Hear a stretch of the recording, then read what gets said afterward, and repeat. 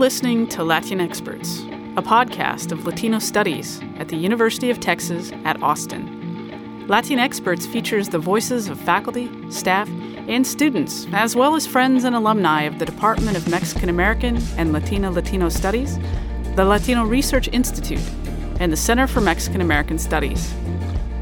Join us for this episode of Latin Experts.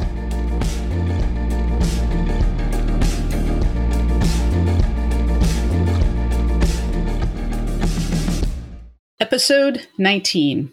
What role should faith-based organizations play in serving Latinx communities?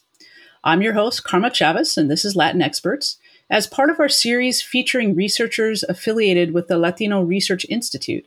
Our guest today is Dr. Ruben Parra-Cardona, an associate professor in the Steve Hicks School of Social Work and the area director for research at the Latino Research Institute. His research crosses international borders and addresses issues of family, parenting, and community partnerships. In a recent short essay that Dr. Parra-Cardona published with colleagues in a supplement to the Stanford Social Innovation Review, they argue for the importance of faith-based organizations in taking leadership roles in implementing physical and mental health care initiatives. The article contends that to date, the field of implementation science, or the study of methods and strategies to promote the uptake of interventions that have proven effective into routine practice, with the aim of improving population health, has been woefully ineffective in accounting for disparities and discrimination faced by marginalized groups, such as Latinx immigrants. The authors offer one example from their own work with a parenting program to make a case for the need to consider faith-based groups as vital implementation partners. So, Dr. Parra-Cardona, welcome to Latin Experts.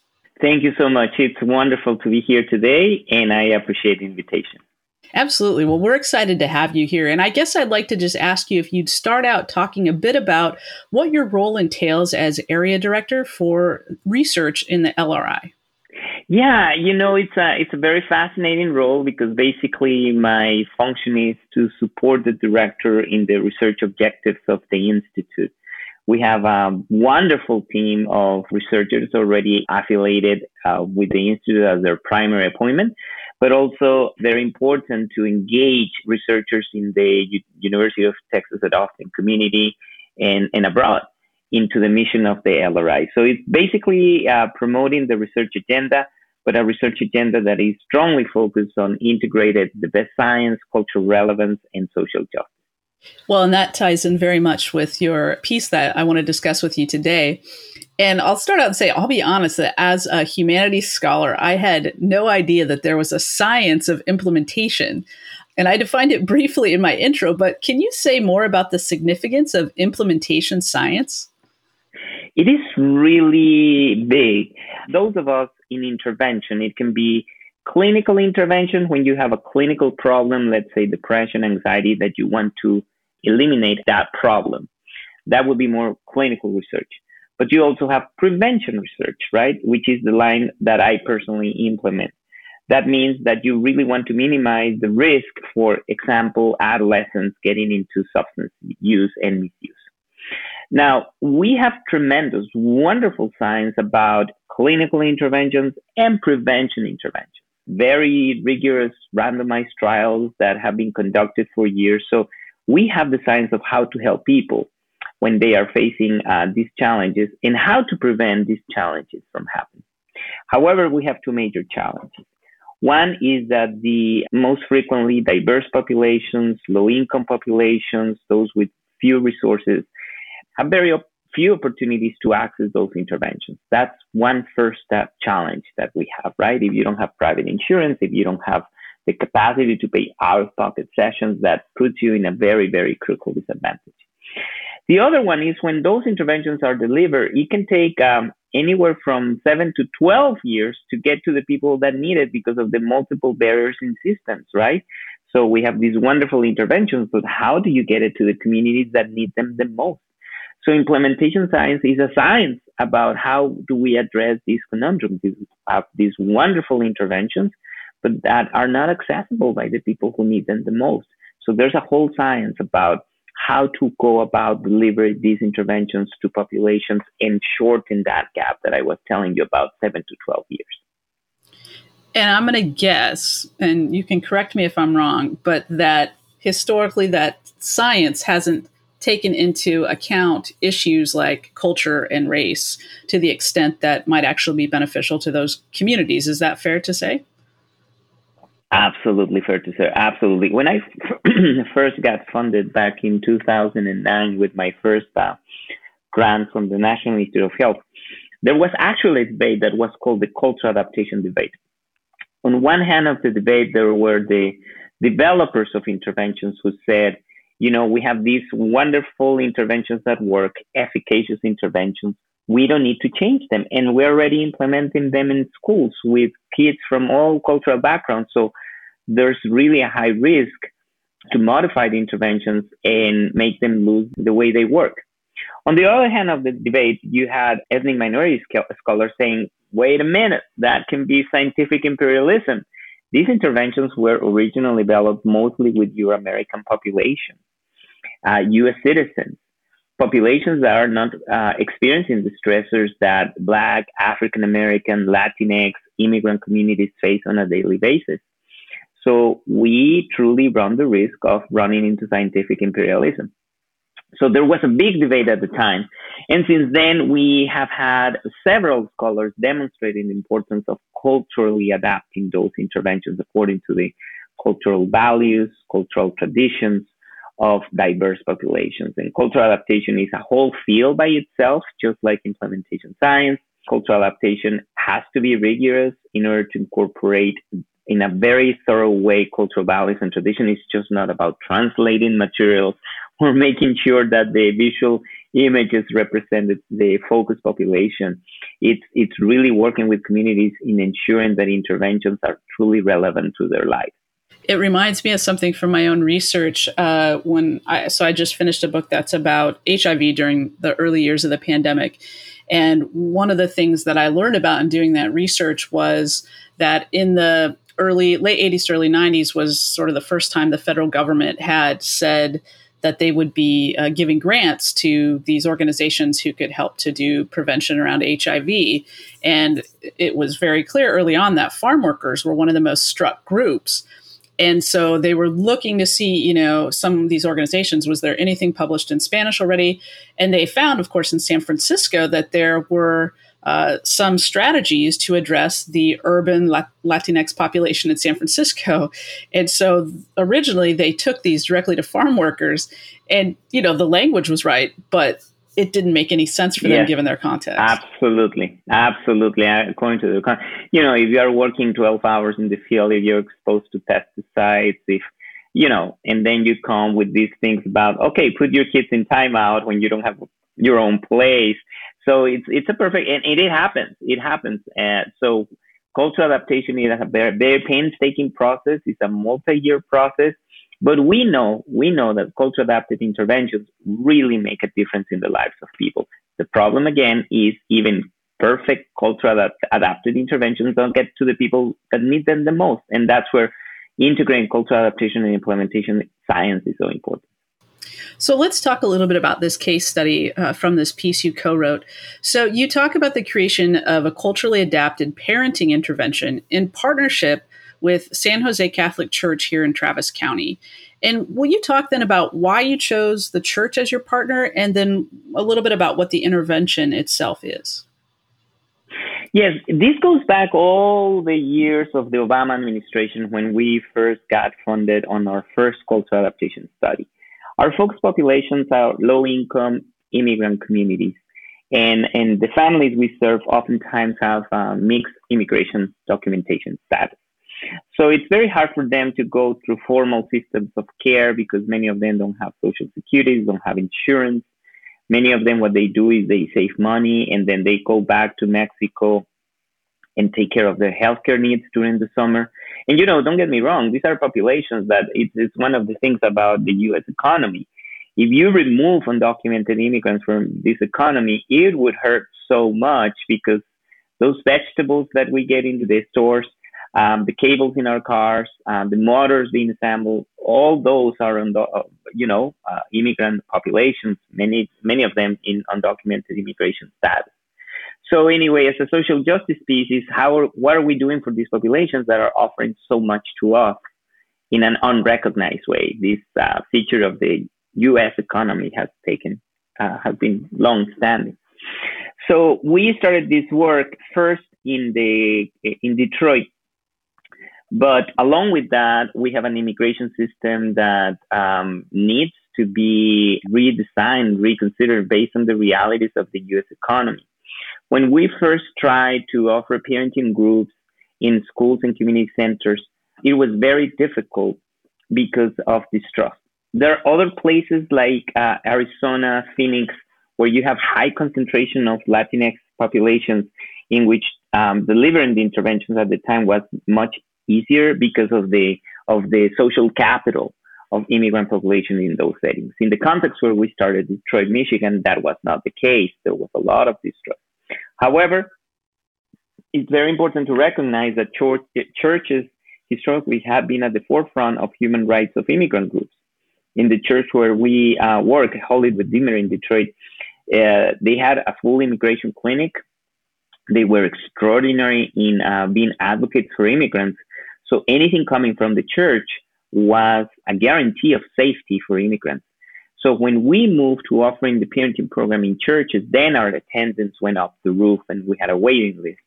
And not only that, but we had a case management approach. So one of our interventionists would refer families to services. So it was not only doing a parenting intervention of our parenting programs, but if the family didn't have food or were working for an employer who was exploitative, we would offer case management services to elevate their quality of life. And since then, we have seen the powerful way in which faith-based organizations protect immigrant families. And we have corroborated year after year that when you launch these initiatives from faith-based organizations, it provides a layer of trust and safety to families that is critically important, particularly for the most vulnerable immigrant families. And since then, our parenting groups are attended by parents who have stable jobs, but also by many parents who are in a position of vulnerability. And so is part of the implication of what you're saying then that previous interventions that might have been focused on parenting really just focused on the parenting piece of this and not the broader context in which parenting exists? Yes, and we learn along the way. We didn't conceptualize that right away because in the Obama administration, we know immigration policies prioritize arrest of criminals, individuals breaking the law, etc. However, there were some arrests and deportations of families who were undocumented without engaging in criminal behavior. However, in our second study, when we launched the second study funded by NIDA, we had a transition to the Trump administration and the immigration policies, drastic change. So for the first time, we had raids in community. We had members of our parenting groups who were arrested for overstays of visa. I mean, stuff that we had never seen. We saw a very, very aggressive immigration stance and policy. But even with that, our retention rate in that study was amazing. It was like 86%. We had a couple of families that were deported, and but still families committed to the parenting program because they needed it for their families. But it was as we face more contextual challenges that we increased the case management approach. So we didn't visualize it like that right in the beginning, but as the contextual adversity, as we learn more and more about the contextual adversity our families serve, we increase that arm of the study. So it's not a standard in the parenting intervention world to include advocacy along parenting interventions, but now we consider it is essential. And just to clarify, you used an acronym of a funding agency, NIDA. Can you just tell us what that is? Yeah, National Institute on Drug Abuse. Our first study was funded to examine the impact of an intervention with families with young children 4 through 12. And our results were really solid. And we presented our results to the National Institute on Drug Abuse. and submitted a proposal to expand our program of research to include families with adolescents. So our focus now is the mental health of adolescents, but also the prevention of substance use and misuse. So this is a case study, and it sounds like a case study of part of a huge project that's in many locations with many different communities. And one of the things I was thinking, though, as I was reading, was potentially about some of the drawbacks of working with faith-based communities, particularly for LGBTQ migrants, which is what my research is about. And so I was wondering if you could talk at all about how questions related to sexuality or gender have come up in any of this work. I think working with exemplar faith-based committed to social justice is important. And I really want to highlight our community partners here in Austin, San Jose Catholic Church. They have a ministry, which is the Social Justice Ministry. And it stands on its own. When I say stands on its own, is that they have tackled one by one issues of social justice. And yes, they are within the Catholic Church and they are part of the church itself. But I have been so impressed by them. Like when we started focus groups to talk with parents about contextual challenges that they face, before we went into the room, they were running immigration deportation workshops. Can you imagine that? I mean, they were giving packets to families and saying, if you get arrested by ICE, this is what you need to think. And they had forms there or, relinquishing parental rights and stuff like that. Stuff that we had not seen in other faith-based organizations. So all this to say that your question is highly important. It has not been answered. It has not been fully addressed. But I have a lot of hope in groups within the Catholic Church, such as this social justice ministry, that are aware of the issue and are working on the issue. But they are part of an organization and a faith organization in which they need to have these conversations. So I would say this is a long-term issue that needs to be addressed, but I have so much hope for folks, for the future, because of folks like the ones we are working with, and the social justice ministry is really questioning paradigms and advocating for those most vulnerable groups, even within their own church. That's really exciting and encouraging to hear. And one of the places my question came from was I think it was about 2002, the Audre Lorde Project. I'm not sure if you're familiar with them. They're an organization in New York, and they provide a lot of services to specifically LGBT immigrants. And they did this massive study in 2002 that was addressing the question, are immigrant communities more homophobic than your standard U.S. citizen community, whatever that means, of course.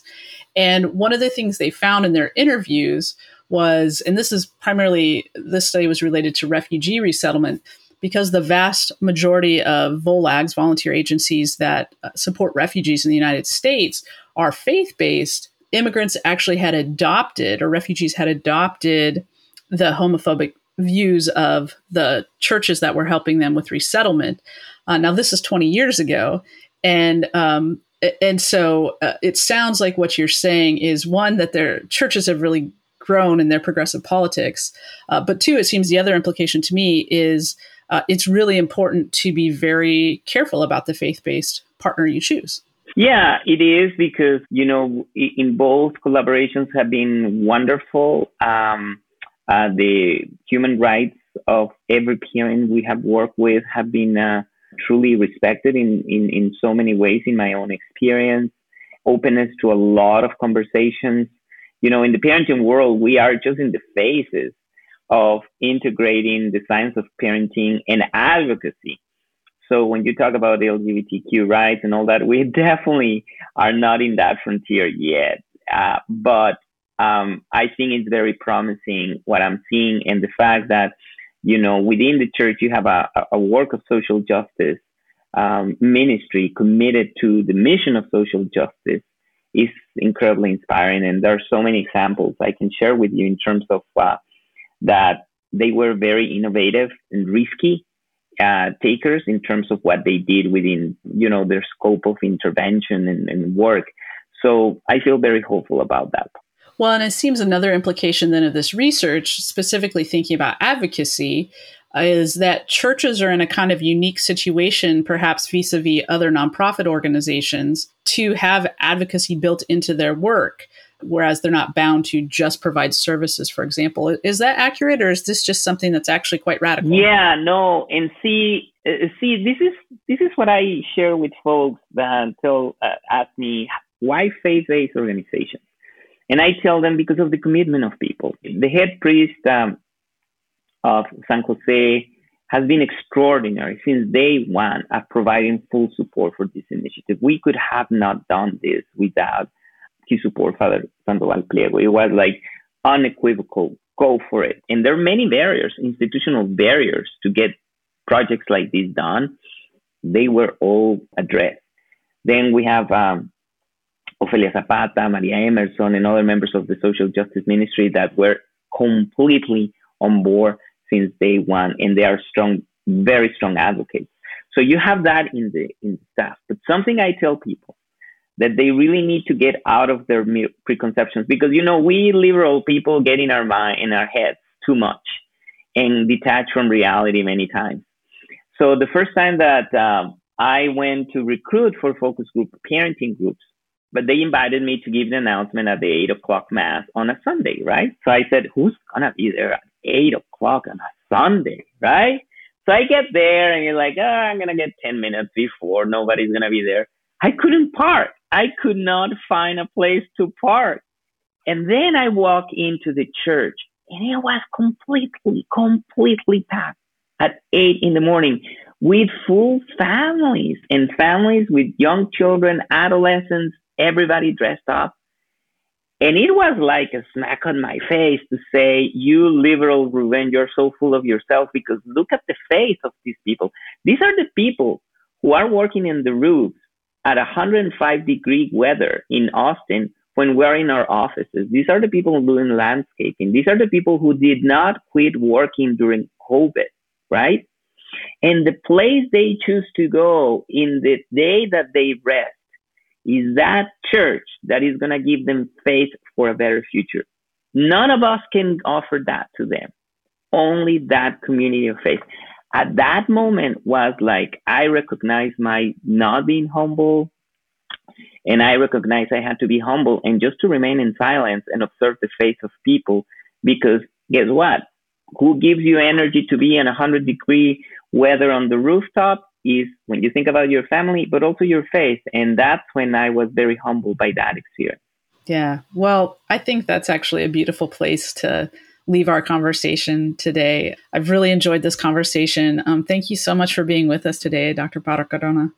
It's my pleasure, and I really enjoyed the conversation, and you are a great facilitator for that, so congratulations. Oh, thank you so much. Again, our guest today was Dr. Ruben Parra-Cardona, who is the Area Director for Research at the Latino Research Institute.